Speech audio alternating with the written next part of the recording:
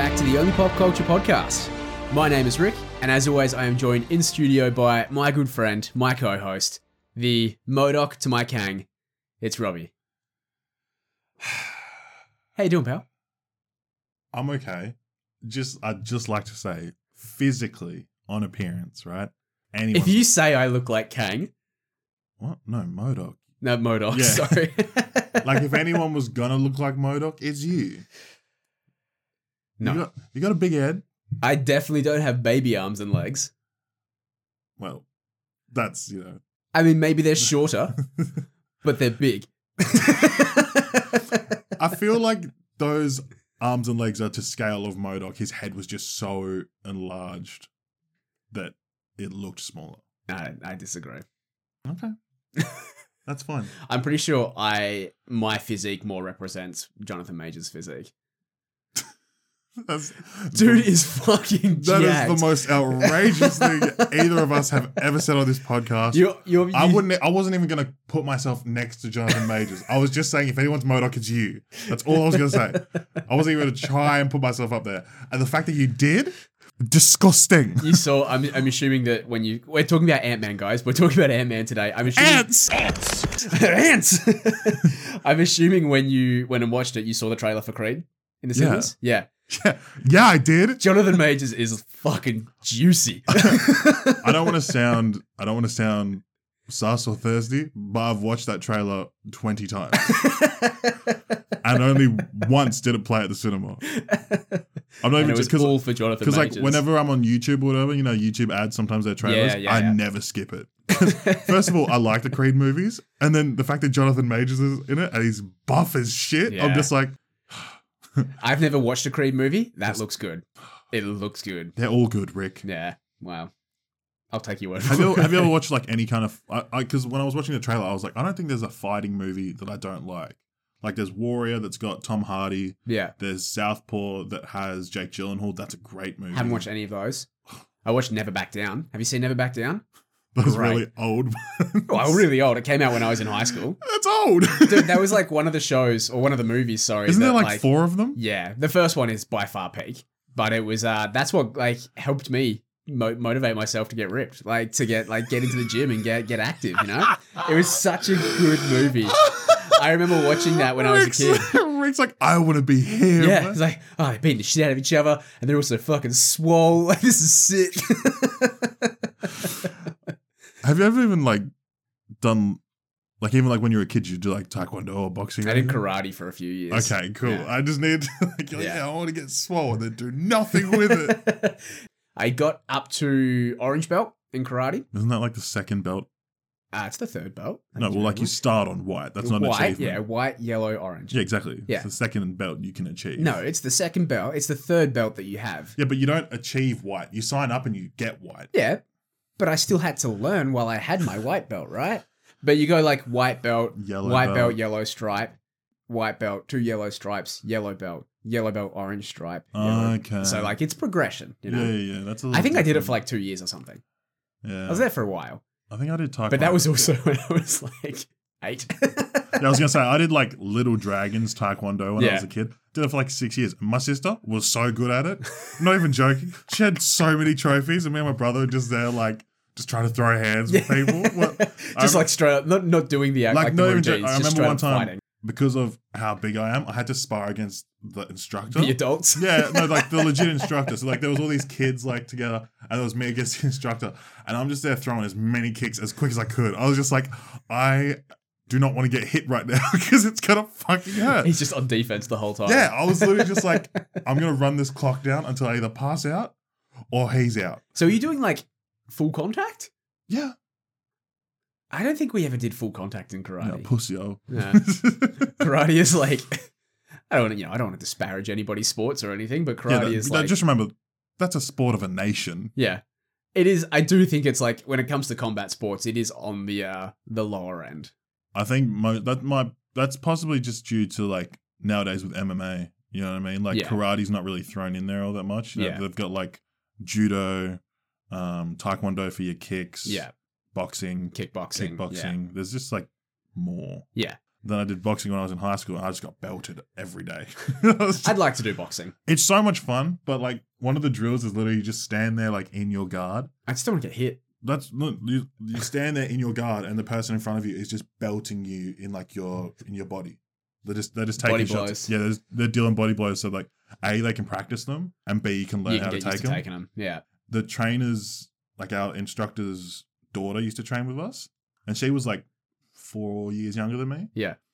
But she was state champ. And so she's just there going like, and I was training with like men, and so she's there just like belting me, and he's going, wait, he's up on him, and I'm just like, no, keep going. I can take it. You're like, and I'm like, because it's crazy, like it would hurt immediately, and then as soon as like the punch was gone, it was just like fine. Yeah. But then when you left and you took your shirt off and you look like Thanos, it was just like, okay. I see the damage. I'm not coming next week. All right, let's talk about Ant-Man. Ants.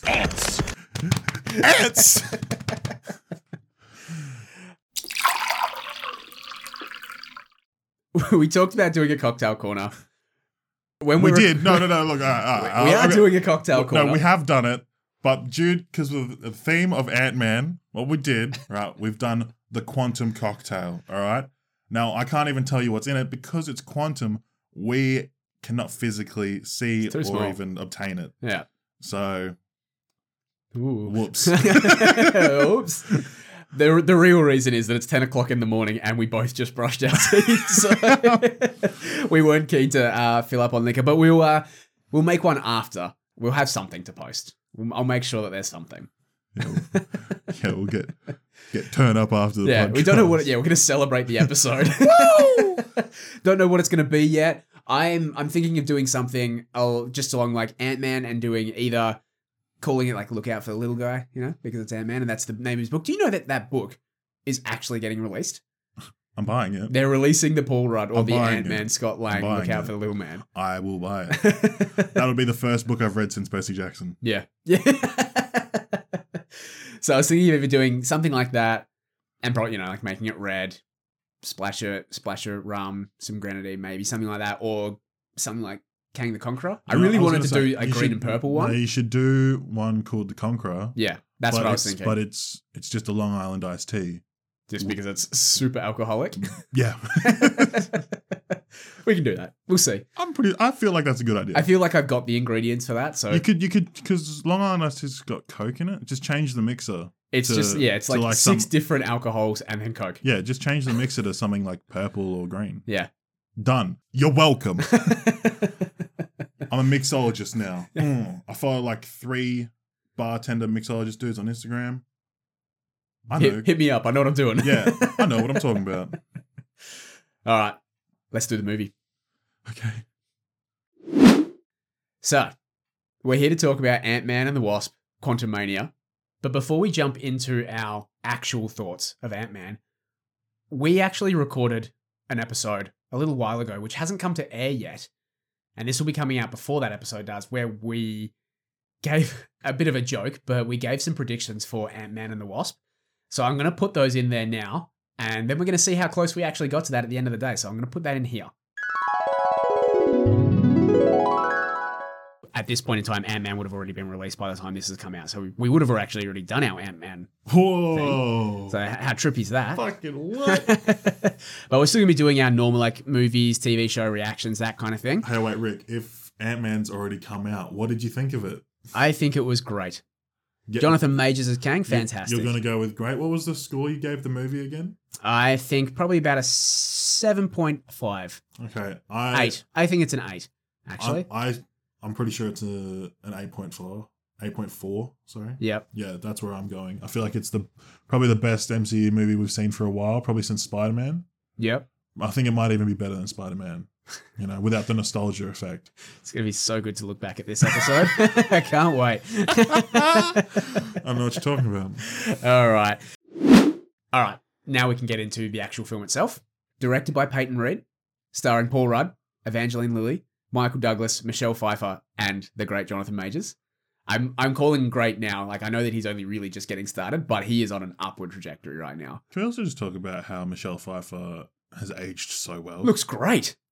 Yeah, Michelle Pfeiffer. Because I love Michael Douglas, but he's had a rough go of it. You know what I mean? Well, I don't know if I'd go that far, but when you've seen photos of him when he's young. Yeah, of course. Yeah, you know what I mean? Like, time has not been good to him. Like, he just looks stressed. You know what I mean? Like, he doesn't look bad, but like you can see that like he's like Harrison Ford. He just looks tired. Yeah, he's had enough. Yeah, I'm ready to move on. But Michelle guys. Pfeiffer's still doing like 64. Vogue. Michelle Pfeiffer is 64. She's still doing like Vogue looks to the camera, like Kang's coming, and it's just like, what? Where am I? We'll talk about this later on. I feel like this is something which we need to bring up, but there was a lot of sexual tension in this movie. Yeah. Stupid amounts. I feel like also unnecessary amounts. But most funny. Of it was either coming from or directed towards Michelle Pfeiffer's character. He's like, I get it. To quote, she had needs. Which is just a wild thing to put in a Marvel movie for no reason. Like, yeah. I didn't expect it, but I definitely laughed when I heard it. And especially when like they were talking about it on the ship and Hope's just like, guys, please, You're I'm my right parents. here. I don't need to hear this. even Michael Douglas's character's just like, I tried it too, but she wasn't you, baby. She wasn't you, baby. Okay, I was just all like, right. yeah, but she didn't say that. Apparently, Janet can fucking get it. You know, fuck hell, bro. Jesus, relax. Anyway, we'll table that conversation. We'll come back to that later on. Oh, if you wouldn't mind. Yeah, I have more thoughts. I'm sure you do, my friend. The first thing that I wanted to talk about with this is kind of the critical reaction that Ant-Man and the Wasp Quantumania has been getting, because at the moment, it's like a 38, isn't it? Rotten Tomatoes has the audience rating at 84, which is good. That's solid. A critical rating of 48%, which makes it the second worst rated MCU film, just ahead of The Eternals by like 1 point. Of all time? Yeah. How is Dark World not lower? Yeah, exactly. How is Love and Thunder not lower? So the discourse around this film has been How is Endgame mixed. Not lower? No, Excuse me. Rick, everyone died, okay? It's been very mixed. It's been very mixed in its reception, and the discourse online has kind of been a little bit all over the place. So I wanted to touch on that first, because I feel like, for me personally, I feel like that's a wild take. Firstly, the fact that this is the second worst rated MCU film. And it's something which I think reflects more about the people doing the reviewing than it does the movie itself. Because I think we're just taking shots back. Yeah. Nah, you guys can hold these L's you're dishing out. You shitty critics. I fucking hate you all. Well, you think because you watch a lot of movies, you know what you're talking about? I watch a lot of movies too. I think the movie did fine. I think what it speaks to is critics being tired of MCU more than anything else. I mean, as far as this movie goes, I feel like that's fair. They've been pretty critical on the majority of the ones that have come out lately. I feel like they were harsh on everything except Black Panther. Yeah. But also, to be fair, most of the content that's been coming out has been disappointing. It hasn't been like the worst. Yeah. You're expecting something and you're not getting anything close to it. And it's just, they're feeling let down, disappointed. And I understand that. And this, I mean, we've had this conversation on the pod before about, tempering your expectations, because it's not their job to wish fulfill for you, like they're trying to create a good story. So if that doesn't fit into the story that you've created into your head, that's a different story altogether. The fact that this is the second lowest rate, like Eternals, we both didn't enjoy Eternals. No one enjoyed Eternals. Literally, the only part I enjoyed, too long. Only part I liked of that was Harry Styles, and he was a post-credit scene. I was just like, that's funny as fuck that he's here. And then when you explained his character to me, I was like, that's hilarious. That's hilarious. But for me, I think that being 48, this, like I said, this to me is more of a critique of kind of where critics are at, as opposed to what this film is. Because to me, and we'll talk about sort of our initial thoughts of this movie in a second, but to me, this is probably the most fun that I've had watching an MCU movie since Spider-Man.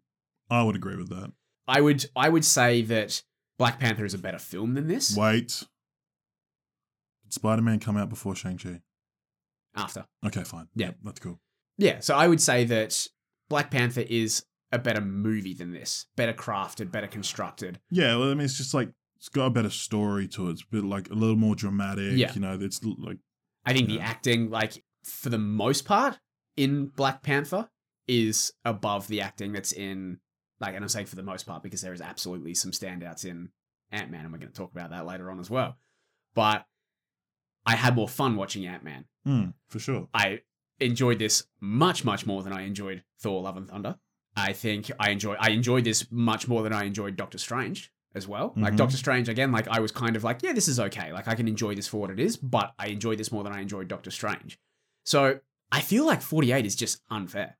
I just feel like when these Marvel movies are set up to come out, when Thor: Love and Thunder was coming out, everyone was just like, holy shit, it's the same people that did Ragnarok. This is going to be off its head. We're hyped for this. And then obviously it wasn't. And then when Multiverse of Madness was announced, they were like, oh my God, it's going to go into the multiverse. And they were like, everyone just had all these grand ideas. And then also I saw on numerous occasions before watching Ant-Man, people were saying like, it's going to be like an Avengers level movie. Yeah. You know what I mean? Well, they're introducing the new big bad. Yeah. But like, it wasn't Avengers scale. No, well, it was in the quantum realm, so it was tiny.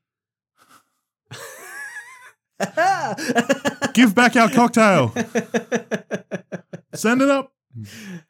Yeah, I think that's one of the things that I noticed about this as well, is that while it did its job in introducing the new big character, this was still very much an Ant-Man story. Like there wasn't that crossover narrative that you've had in a lot of other MCU films to date. Yeah, the scale of it was a bit more lesser than what I think people were expecting out of the introduction to the new big bad. So what was your initial thoughts with the movie? I actually really enjoyed it. I had issues with it in places. Basically what I was looking at was every movie that we've seen in the most recent phase. I was like, all right, what am I usually annoyed with? Yeah. CGI, dialogue and story sometimes, just excessive repetition of like content. Like with Love and Thunder, it was just joke after joke after joke. It's too much. And so that's pretty much what I was really nervous about that because it's an Ant-Man movie, so it's supposed to be funny. Yeah. So I was like, oh my God. And were they going to take this too far as well? Yeah, I was like, are they going to take this too far as well? But I feel like they held it back pretty well. Fuck, I lost my train of thought. I did really enjoy this movie. Like, obviously, I think it could have been better. I would have loved to have seen more of Kang. And I know that like it's like the intro to him. Yeah. But as far as like his interactions with Ant-Man, I feel like they didn't share the screen too much. Yeah. And I feel like that was also some of the best parts of the movie as well. When they were together. Yes. Yeah, exactly. Yeah. And they were allowed to sort of like bounce off of each other. And you've got Paul Rudd's charisma playing off of Jonathan Majors, just like dominating presence. It was great. I get it, Rick. You like him. Just such a dominant man.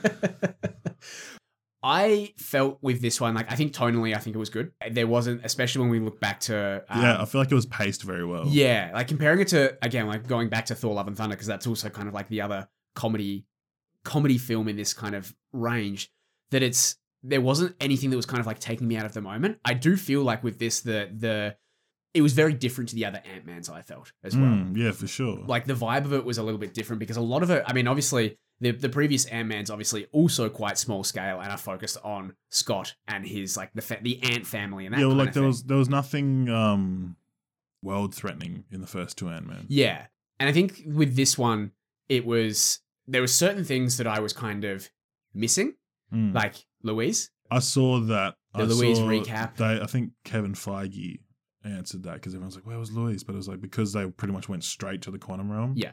There was no real reason to bring him in. I get that. And like, I'm not someone that's like, oh, every film has to be the same if it's in the same franchise because... Where's T.I.? Yeah. Because that's something which the MCU have done well. You look at the Captain America franchise and all three of those films are different. You look at the Thor franchise, and thank God that they changed it up because you went from Thor: The Dark World to Thor: Love and Thunder. Can we agree? Thor Ragnarok, which was incredible. Can we agree that the Captain America trilogy is the best trilogy for standalone heroes? I was gonna say, if you're not including Avengers. No, of course not. Yeah. No, of course not. Iron Man 3 fell off. Iron Man 1, outstanding. So was Winter Soldier. Yeah. And Civil War, which of the other Iron Man keeps up with Civil War. Exactly. Yeah. And like Thor had Ragnarok. Fucking insane. Do you include in like the standalone franchises then, do you include Guardians? Or is that... The third one hasn't come out yet. Yeah, but I feel like if the third one is in the same level as 1 and 2, then this would be the better total franchise for me. Yeah, no, I mean, obviously that's a big if. We have to wait and like the trailer. I love the trailer for the Guardians, but also I have like felt like crying every time. Yeah, I was gonna say I'm so ready to have my heart broken every time I watch it. I'm just like, oh my god, mentally I'm like, preparing for this, and I'm like, I just close my eyes and I'm just like, it's just Bradley Cooper. It's just Bradley Cooper. It's not Rocket. It's not Rocket. But then they show you Baby Rocket, and you're like, oh god, no, you sick fucks. And you know, Dave Bautista's already said that he's done playing Drax. It's like, oh, how is this gonna end? In the fucking trailer, I swear, like Mantis and Gamora are carrying him. He's like got like a wound or something. I'm just like, oh my god, why can't he just leave? I am ready to be shattered coming into Guardians 3. Yeah, I feel like that has the potential to rival Cap as the best quality franchise. I just think it'd be so much. I feel like I'd be able to deal with it a lot better if Star-Lord died. I think so too. Yeah, if Star-Lord died and then they were like, well, he was the glue, we all just like leave. I just let them retire. They bought nowhere. Yeah. They've got their retirement home. Just chill. Just let them retire. Just chill. I don't need any of them to die. Ant-Man. I forgot what we were talking about with Ant-Man. Ants. But yeah, no, I do feel like there was certain elements of what made the Ant-Man franchise one of my favorites, because I really enjoy the Ant-Man movies, and I know that they're not the best received, but really enjoy them. You've got to remember your bias going into this. Paul Rudd, yes. Well, there's nothing wrong with that. Ant-Man and the Wasp. It's a mid-film, but it's like the definition of mid. It's still fun. But what makes that fun for me is the flavor that Paul Rudd adds. And I feel like, and I'm talking about like, and Louise and all of those like little aspects of it, as well as there's a bit more of an understanding of the scale of Ant-Man when you're in the real world as opposed to in the quantum realm, because we don't know how big those things are. Like when you're looking at the first Ant-Man and you're watching him fight Yellow Jacket in Cassie's room and the train's coming at hm and it's just a little Thomas the Tank Engine train. Those things are fantastic and that's so much fun, and you lose a little bit of that in the quantum realm. While I was watching the movie, I was just thinking like, so the quantum realm is just bigger than our universe, right? It has to be. No, it's smaller. It's like inside our universe. That's what I'm saying though. If it's inside our universe, right? Yeah. Because you shrink, right? If you shrink right here and go into the quantum realm, and then someone else shrinks right here and goes into the quantum realm, how fucking far is that? Is that how it works though? That's what I don't know. I don't know. It's science, man. I don't get it. That's just how I was thinking about it. I was just like, is that... But also I was thinking like, so you know how we have atoms and that like that's like the lowest, like that's what we're made up of. Yeah. Is there further? Yeah. There is? I don't know. Oh, you said yeah. I was just like, I don't know. Like, no, I'm saying yeah because I also agree. I have no idea. And it's just like, I'm just like, oh my God, like how far down? I don't know. Maybe our lens isn't good enough. You know what I mean? maybe what's just like, oh yeah, atoms are actually made up of this and this and this. I'm just like, I mean, I'm sure that there is undiscovered science that we have. You know, the human race has absolutely no idea. I'm not willing to speak on any real science. Yeah. Look, if it comes to the... I'll wait till Neil deGrasse Tyson speaks about it on Joe Rogan podcast. Yeah. Hit up Neil deGrasse Tyson, like, hey, is the quantum realm a thing? Fuck that. He was joking, Neil. Buddy or boy. Neil, if you do want to give us an answer. Oh, God. Yeah, like I said, one of the things that I really miss out of this is just those small things of Ant-Man and what made the previous Ant-Man special. And I think part of that is... I feel like there wasn't enough time for Paul Rudd to be Paul Rudd in this movie. I feel like he was just being dad the whole time. Yeah, it wasn't... Because I'll be honest, right? One of my 3 things that like annoyed me was just Cassie. And like not like... I wasn't like, oh, everything with Cassie was bad. Yeah. But I was just like, she's just being a problematic teen just for the purpose she's of rebelling. being... She thinks she's doing the right thing. Yeah, but she's... Helping out. It's protesting. It was just weird though, because like he like in the first 2 movies, you know, she's like his hero. Yeah. And then in the next movie, she's just like, you don't even do anything. Yeah, that was actually... And I'm just like, what the fuck happened while we've been gone? Yeah, yeah. That was one thing that... And then they gave her a suit. Who gave her a suit? If it was Hank, she's calling him Granddad. It was Hank and Hope. Yeah. Why are they calling Hank Granddad? Are they married? And Scott and Hope. Oh. I swear they're not. So she's part of the family, though. Yeah, but it's weird, Rick. It's weird. It's part of the family. No, it's weird. She's part of the Ant family. They're all related in some way. She called Janet grandma. I was just like, what the fuck, man? Like, yeah, that was one thing that I thought as well. It's like, why is the relationship between Scott and Cassie so so weird. Yeah, broken. Because she was like, you weren't here. It was like, yeah. What? Like I had a choice. Yeah. Where were these people? They were gone. The first two Ant-Mans, everything Scott does is through the lens of how can I be the best dad for Cassie? Yeah. Like, I'm providing for Cassie. And then the opening 10 minutes of this is Cassie's like shitting on Scott. Oh yeah, he just finds out that she's been in prison twice. And he's like, there was a first. I was like, how did Dad not know that there was a first time that she was in prison? Especially when it's Scott Lang, who we know to be like a father who genuinely cares about his kid. But also, he is her legal guardian, right? Oh, so, I think, is it the mum still? Well, if she's staying with him, he'd have to be a visitation rights. Well, either way, he's still a legal guardian. Yeah, I suppose. You know what I mean? Yeah. But how is either Hope or Hank getting her out without the mum finding out and then blowing up on Scott? Yeah. Or then Scott just immediately finding out? I don't know. I also didn't like ants. I also didn't like how the whole family just shat on Scott at the start as well. Yeah, right. I was really off of that because I was not feeling that at all. Like Hope just sat there. Hope was just like, And they're like, oh, did you write a book? You should write a book about it. Oh, did you save the world? I've never heard that. It was like, the dude literally saved the universe. And I'm sorry, if he wants to write a book and retire from being a superhero, he saved the universe. He should be allowed to make that call. I mean, look, while I agree with you, it's Hank Pym's tech. Without Hank Pym, there's no Ant-Man.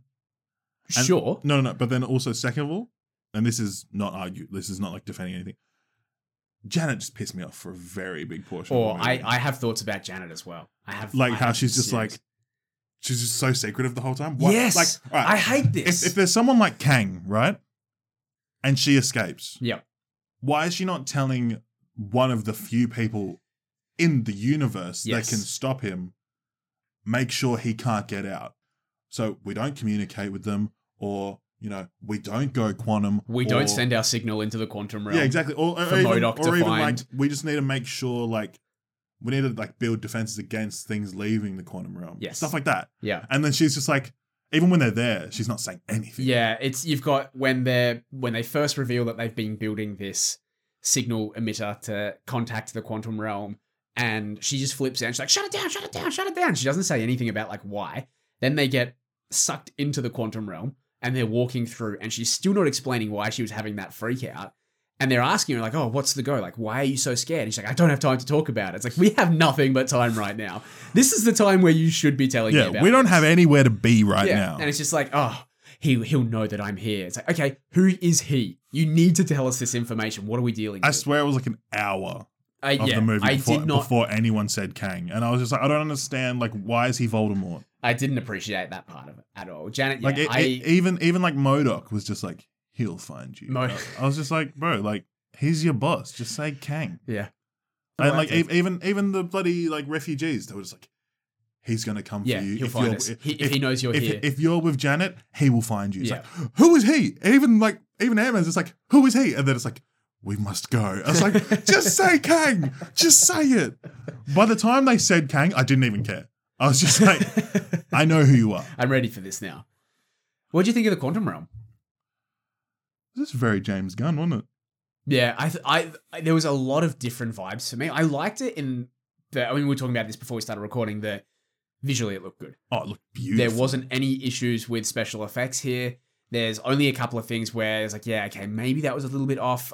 We said MODOK's face, but I do think that was kind of intentional. I'm going to give that to intention. Like, I feel like they wanted to make that comedic. Yeah. Especially because it was a character we knew. If it was just a new character and he looked like that, I'd be like, that's dog shit. Yeah. But because it was Darren, I was just like, that's funny. That's so funny that this guy is MODOK now. Yeah. And he sucks. The vibes in the quantum realm, very Star Warsy, like very like Mos Eisley Cantina, very Rick and Morty as well. I'm just like, oh, here's this bizarre character. Like, here's a guy with broccoli for a head, and like Michael Douglas just walking past him, be like, does that guy have broccoli for a head? It's like, great. I love this. This is so much fun. I enjoyed the quantum realm. Like I said before, I feel like you lose a little bit of the scale and the coolness of the ant family's powers with their shrinking and their growing, because nothing is kind of like, we don't know how big this stuff is. What I don't understand though, right? How can Ant-Man not just leave the quantum realm whenever he feels like By it? growing? Yeah. Yeah, I don't know. You know what I mean? Yeah. If he shrinks to get in there, surely you'd think that he can grow. Exactly. To get If you out. have to shrink to get in. Yeah. But isn't that what he did in the first movie? I swear to God it is. He like reversed the polarities or whatever it was and then came out. Yeah. Yeah, I never thought about that. Yeah, that's why I was just like, Pothole. I was like, why can't he just leave? Mm. Like him, Cassie, and Hope, all of them could just bounce. Yeah. Like obviously they wouldn't for the purpose of like The story. Yeah. They were like, we have to go. So like even when at the end of the movie, you know, when spoiler alert, not really. The portal closes and like he's still there. Why doesn't he just go, cool. Yeah. That's like, it would have been done. But also like that's why I don't understand like how does stuff in the quantum realm not get destroyed when people just walking around up here? You know what I mean? Because it's inside the universe. Like my desk is not the quantum realm, you know? Like it's like not like it's happening on my desk. It's like happening inside. It's like a pocket inside our universe. Just confuses the fuck out. Yeah. Stop thinking about it, man. It's just a thought I had. Because like, yeah, in the first movie, he shrinks all the way down and he comes back. And then even... but I don't think he went that far into the quantum realm in the first No, movie. I don't think he did either. But also, isn't that how he found Janet? Well, they created the quantum tunnel in the second movie because Scott came back from the quantum realm. Hank Pym was like, "Oh, maybe this is a possibility. Maybe we can save her now because you've gone in there. Now I know that this can happen. Basically, I know that she could be still alive and we can save her." I wish they went more into the fact that Hank had no idea what was going on. You know what I mean? Because it was so funny. He's like, "I've studied the quantum realm for so long." He knew nothing about anything. Yeah, and like. It was immediately cut off because Janet was just like, yeah, it's because you never went deep enough. And I was just like, rah. This is his life's work. I was just like, ease up. Like, I did. She's like, yeah, I've been down here for 30 years. You don't know anything, stupid husband. I was just like, what? Like, no one, I feel like not once did she respect him throughout that movie. You know what I mean? Like, even like when Bill Murray was there. Yeah. And there was that like weird sexual chemistry. Weird tension. And she was like clearly like, dropping hints that they fucked. Yeah. She didn't say anything. Yeah. Like, hey. She just gave some eyes and he was just like, I'm cool too. Yeah. Hey, sorry, Bill Murray. Can you please be a little bit more respectful in front of my husband? Yeah. No, none of that. He's just like, yeah, we had a great time. Like, oh. Disgusting. Yeah, weird vibes throughout. Again, Janet caused some problems. But I feel I don't like none of that took away from the overall movie. Well, this is the thing. Like, I feel like these little things where it's like this could have been better. You know, Janet not explaining why she was freaked out, all that kind of things. Like that is typical movie trope stuff. You know, like yes, would it have been better? Would it be more realistic and understandable if that was different? Yes, but yeah, it didn't actively take anything away from my movie going experience. I totally forgot that Janet had her suit in the quantum realm. You know what I mean? Yeah. It's like when she's like with Kang in the like flashback or whatever, the memory, and she like steals the core. I was just like, oh shit. Oh yeah. Like as soon as she did it, I thought she was just gonna like shoot it or whatever. Yeah. And then she like shrunk down. I was like, wait a minute, what? Yeah, I'm stupid. While we're on the topic of Janet and Kang, definitely fucked, right? I didn't catch that. No? No. Oh, okay. I did. I definitely boned. There was some serious tension there as well.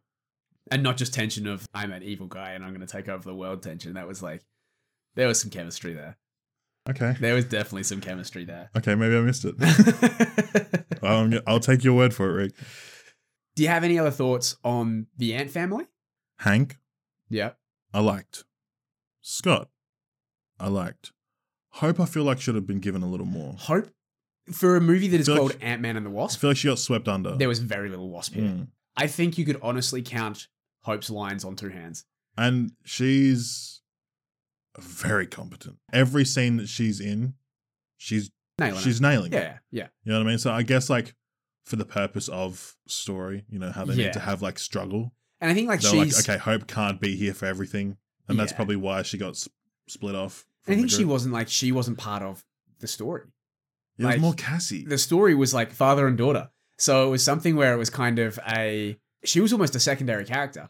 And she was a secondary. Well, she was a secondary, and she's in the title. Exactly. I found that weird. Again, like, I don't think that took anything away. It was just like a weird thought coming out of that. I was like, there wasn't very much hope in this for an Ant-Man and the Wasp movie. There was no hope. There was no hope. I lost hope. Couldn't find her. Yeah, that was probably the only other thing that I had to say about the Ant family. I really liked how they just kind of played on Hank's obsession with ants. I thought that was funny. And that the ants came back and kind of saved the day. He's like, I told you they were smart. Ha ha. My ants are sick. Like, what's with the ants, dude? It's weird. I just want to say this. I really liked that the guy from The Good Place was in this. Chidi. Yeah, Chidi. Yeah, telepathic Chidi. He was a telepath? Yeah. He was like, stop thinking that. It's like, okay, I've stopped. No, you haven't. Yes. Like, I feel like his scenes were really good. Yeah. Because he was just like, please stop thinking that. Like, I'm trying. No, you're not.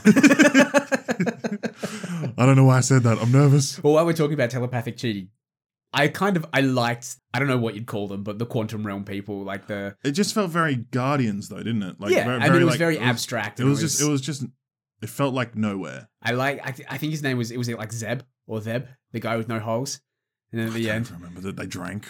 yeah, drink the ooze.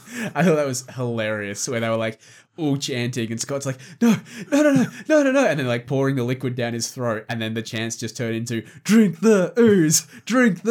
I was like, that's great. I love that. That's fantastic. I loved him. I loved at the end of the movie when they're storming Kang's citadel and he just gets railed with bullets. I have holes. And he's just like, bullet holes.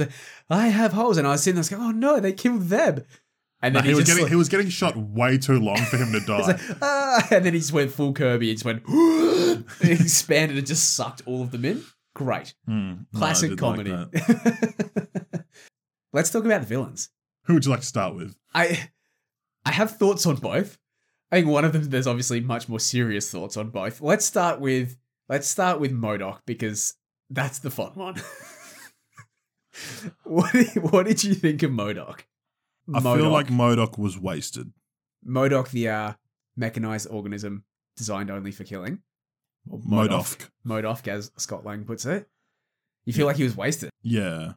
Because he's a big deal in Marvel. He's a big deal in the Marvel. comics. I didn't mind him being Darren. I thought that was funny. Yeah. But I also would have appreciated it if he got out of the quantum realm. He was one of my favorite parts of the movie. Oh, for sure. For sure. And I don't think my view on it was, I don't think he was wasted because I feel like MODOK would be a very, very difficult character to pull off in the world of the MCU and make him a serious villain. Because if he was... But he could literally just be behind the scenes. Yeah, but like, let's be real. When we look at MODOK in the comics, he's ridiculous. For sure. But he's also like AIM does everything for him. Yeah. He sends off his AIM.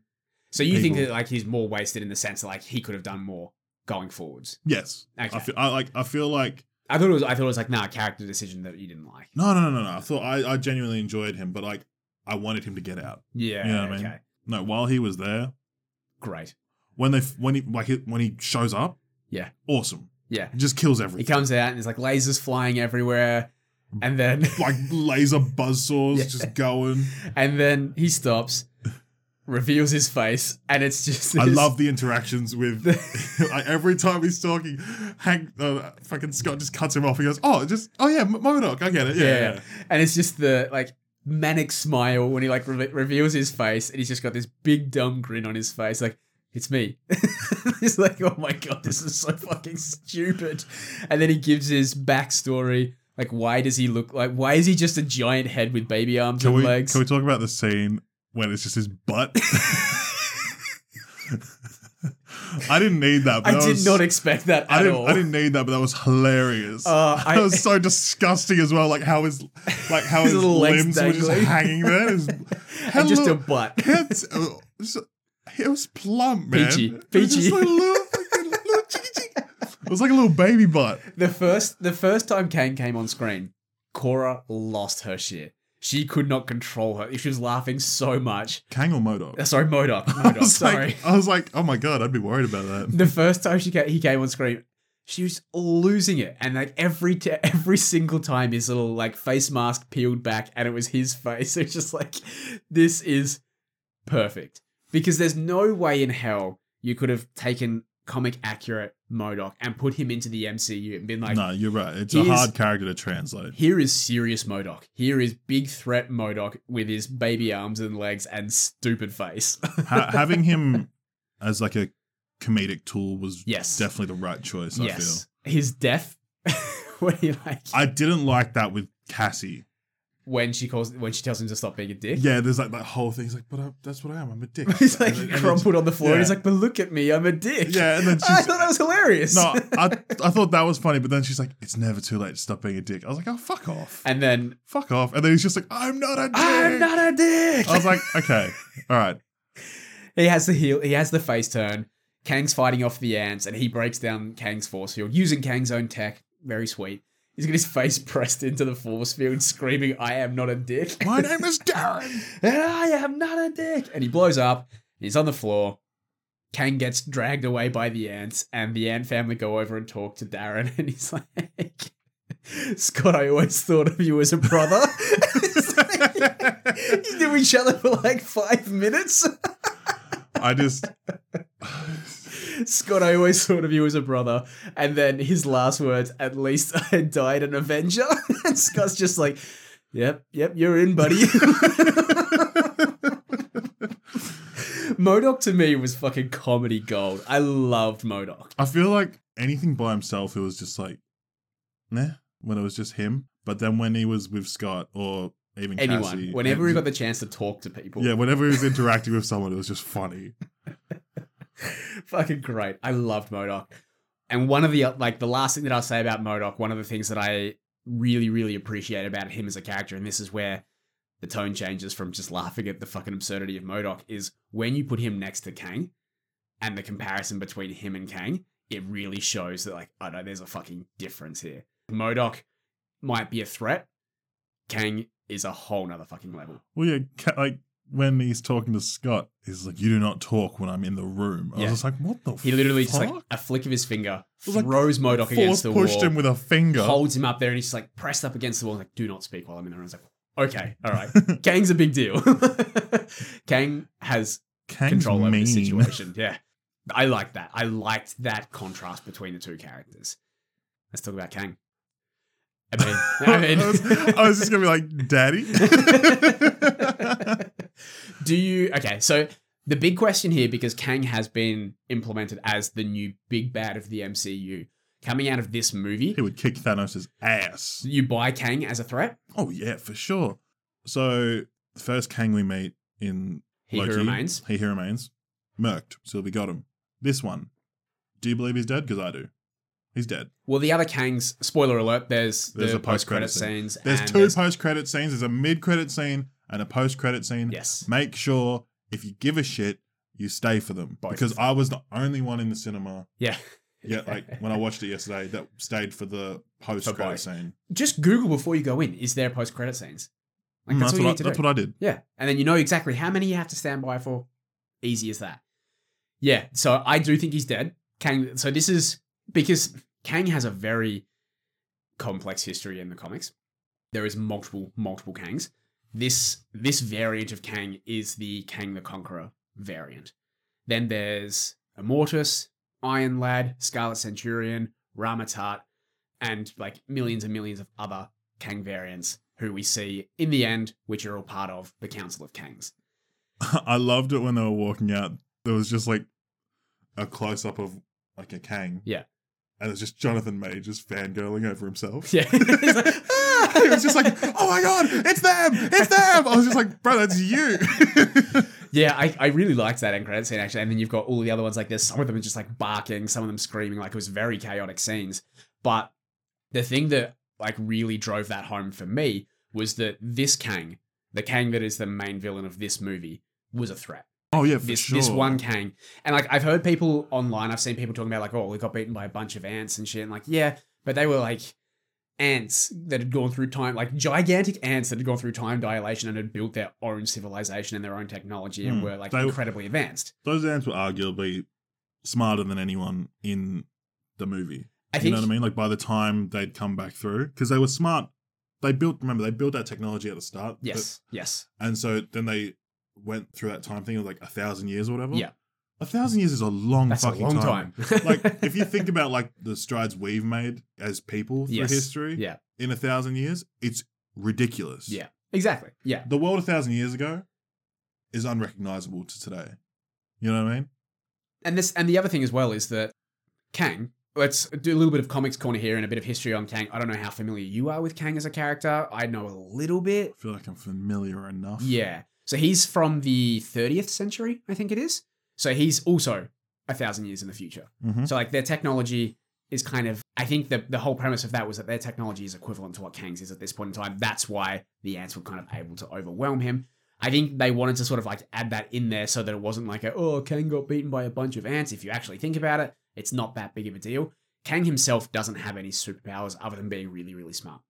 He has a whole bunch of technology that's come back from the 30th century, and he's using that to conquer universes. He has a time machine. He has all that technology. It's like radiation blasters and things like that. And so just keep in mind, so when Kang lost the final fight or whatever, he was powered down.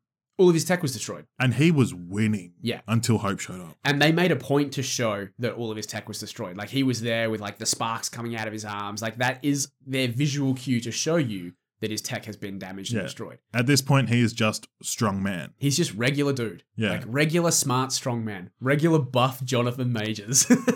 I can say this with confidence. He'd beat me in a fight. I would not go anywhere near someone like that. In that kind of scenario, if I saw that man mad on the street, I would turn. He looks like a dangerous man. Like when he's like kicking off like that, and he's kicking the shit out of Scott Lang, because spoiler alert, he kicks the shit out of Scott Lang. You watch that, and even with all of his tech destroyed and everything, like that is a serious threat. I feel like that fight just showed. It was kind of like showing what he's already been through, like because he keeps talking about it. He's like, "Oh, which Avenger are you? I've killed thousands of you." Yeah. Are you the one with the hammer? No, that's Thor. We get confused a lot. Same body types. Needed more Scott Lang. But I liked at the end of that interaction how he goes, Ant-Man? Because he's like, I know who you are. Yeah. I was like, oh. Like when he said that, I had like a little chill. I was just like, oh, I really, like that stuck with me. The same when we have the flashback when he's with Janet. And she finally figures out what his motivations are and that he wants to get out and sort of take over and conquer. And she asks him, what are you going to do if you get out? And he just stands up and goes, win. And it's just like the whole place just fucking changes. Like he's on another level. Kang is on a completely different level. And Jonathan Majors absolutely fucking kills it. But I totally buy him as a threat. And I think the major thing for me as well, and like I said, going back to what I was saying with what that mid-credit scene drove home for me, was that we're not just dealing with one Kang. Exactly. This is not just we're dealing with Kang the Conqueror. We are dealing with the Council of Kangs. And if one Kang can do this much damage, how much can infinite Kangs do? That's kind of what I liked about it, because they can, throughout the next few movies, or like the whole Kang arc, they can have like multiple Kangs come in and lose. Popping up. You know what I mean? But like it'll be different versions of him. Yeah. So it's never the same. We're going to get you can also, like, by the end of it, you'll find that the Kang. You know Kang what I mean? Prime.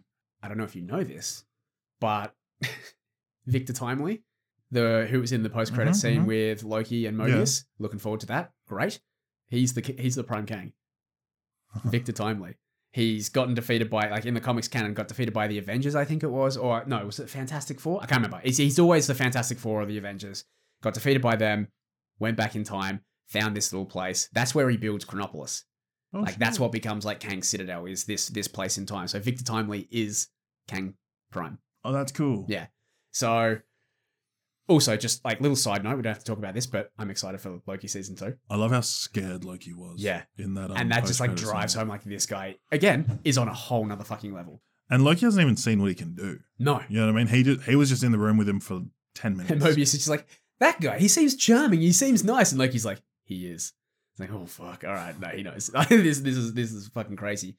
But I can totally see like Kang Dynasty coming up, and it's the Avengers, all of the Avengers reunited, whatever it is, going up against like 3 or 4 different Kangs. I saw a thing, and apparently a lot of characters are going to die. I wouldn't be surprised. I'm hoping that they do. You know what I mean? Because well, no, but it's just like, because after watching Endgame, you're like cut. You know what I mean? Yeah. Like, oh, but that's only because they were the big ones.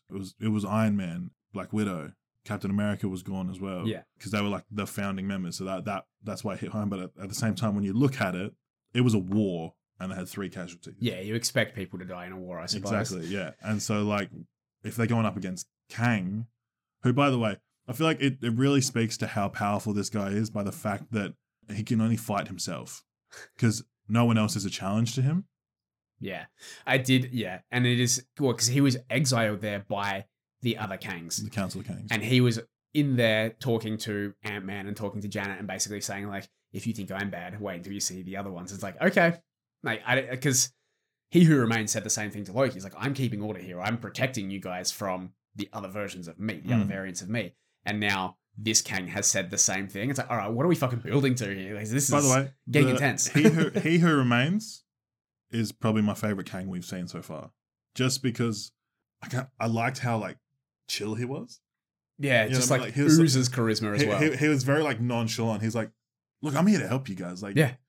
I just want. I'm telling. Like, he was just like so like forthcoming. He's like, you can kill me, but it's like, but like you guys. I don't know if that's the best decision. He's like, I wouldn't if I were you. Like, I really wouldn't. It's not a good idea for you. But he was just like so excited to be talking to people. Apparently, and this is something like in doing some research for the pod and that kind of thing. That when he filmed that, he was moving constantly, like throughout when they stopped rolling the cameras, he was like moving and doing cartwheels and just like running around and just like keeping that manic energy the entire time, which you feel when he's on screen. It's like, holy shit, this guy's this weird energy the entire time because he was just like, doing flips and shit around. He Who Remains and Kang the Conqueror were totally different characters. Yes. Completely. Because like He Who Remains was, like I said, like all excited and crazy. But wanted like, to talk to you. Yeah, Kang the Conqueror was just an elitist. You know what I mean? He was like... I loved that it was like with a flick of a finger. Ant-Man and the Wasp are trying to like stand up against him and he literally just like swats them aside like they're bugs. It's just great. It was zero effort for him. They're so lucky those ants with Ant-Man! Ants! All right. Should we do our ratings and MVP? I want to do MVP first. All right. And I want to go first. That's fine. Oh, you're not choosing? No, look, I think we both have the same MVP and I'm fine with that being the case. And I'm going to say that you do yours. Do your MVP, and then I'll do my spiel afterwards. My MVP is the Baskin and Robbins boss. Fuck off. Nah, I'm kidding. I'm just joking, but I loved him. Yeah, I made this cake myself. So I haven't made a cake since 1990. It's like, I can see that. No, obviously, Kang the Conqueror, Jonathan Majors is MVP. By far the best part of the movie. Oh, for sure. Like, just, an incredible performance. I knew that was going to be the way you would go. And I want it on the record to say, like, yes, that is the best part of the movie. That is my MVP. But for the sake of having a different choice, because you've said Kang. Michelle Pfeiffer. 64-year-old Michelle Pfeiffer. Michael Douglas. No, it's going to be MODOK. Every time MODOK was on screen, I was laughing. And I feel like that adds a lot to the movie. And it adds a lot to my enjoyment. Because like I said, this is not the best Marvel movie to come out for a while. God, no. It's not as good as Black Panther. It's not as good as Spider-Man. But I really, really enjoyed this movie because I had fun watching it. And MODOK was a huge part of that fun for me. So yeah, like I said, Kang is by far the best part of this movie. I totally agree with you.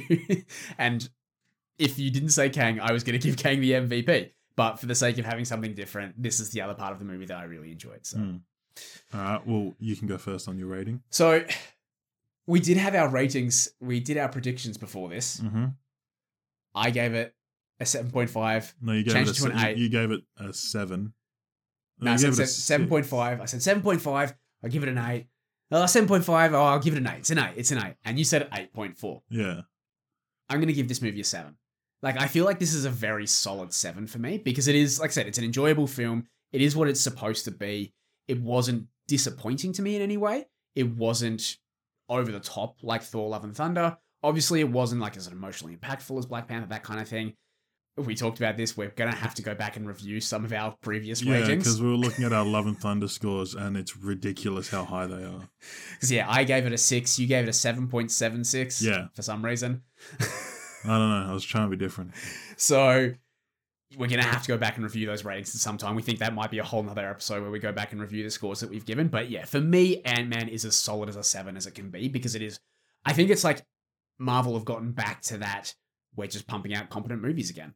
Like that's where this sits for me. So I'm gonna give it a 7.5. Yeah. And it's because basically I feel like a 7.5 is as good as a movie can get without being an actual good movie. You know what I mean? Without it being like, this is great.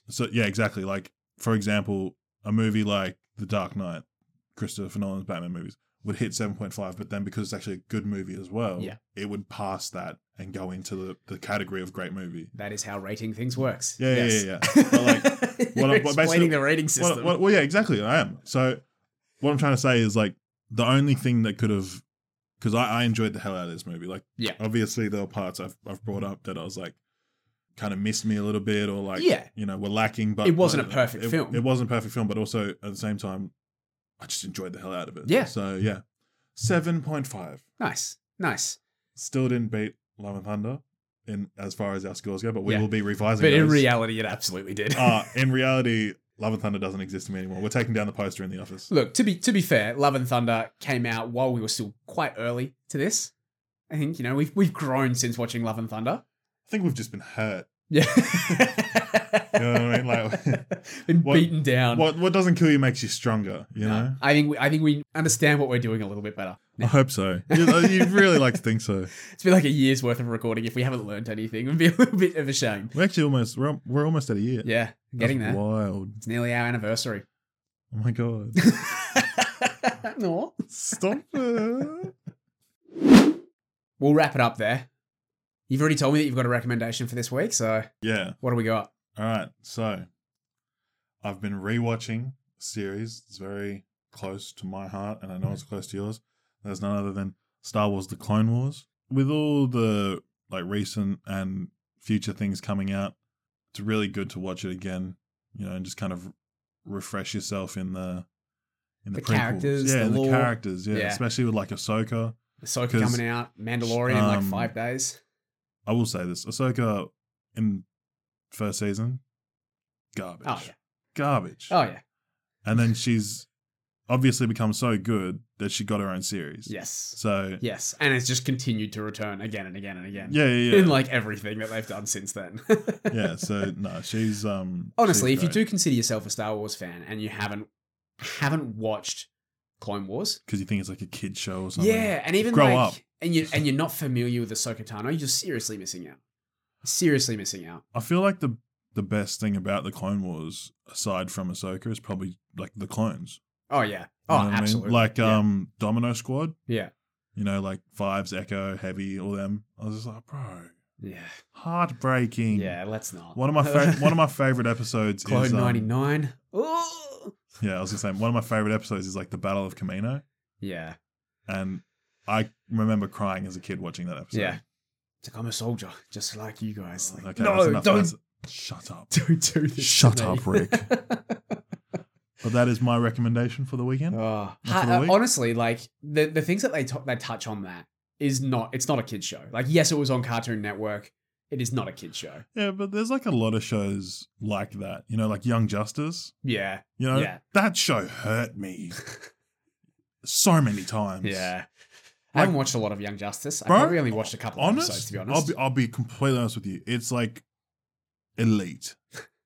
Like as far as animated DC series goes, it's probably top 3. And that's saying because that's something that DC have done really, really well. DC owns that part of media as far as like animated shows go. Have you watched the Harley Quinn show? That's hilarious. I haven't seen it. I'm tempted to watch it. Hilarious. I watched it in a week. Do you want to watch Velma? I tried. Did you actually? I tried. Was it awful? Awful. Do you want to talk about it? Yeah, it's shit. Don't watch it. It's just like I can see why people thought it'd be funny, but like it's just bad. It's just bad. I saw a little article the other day of why it failed. The main character Velma is just an awful person. She sucks.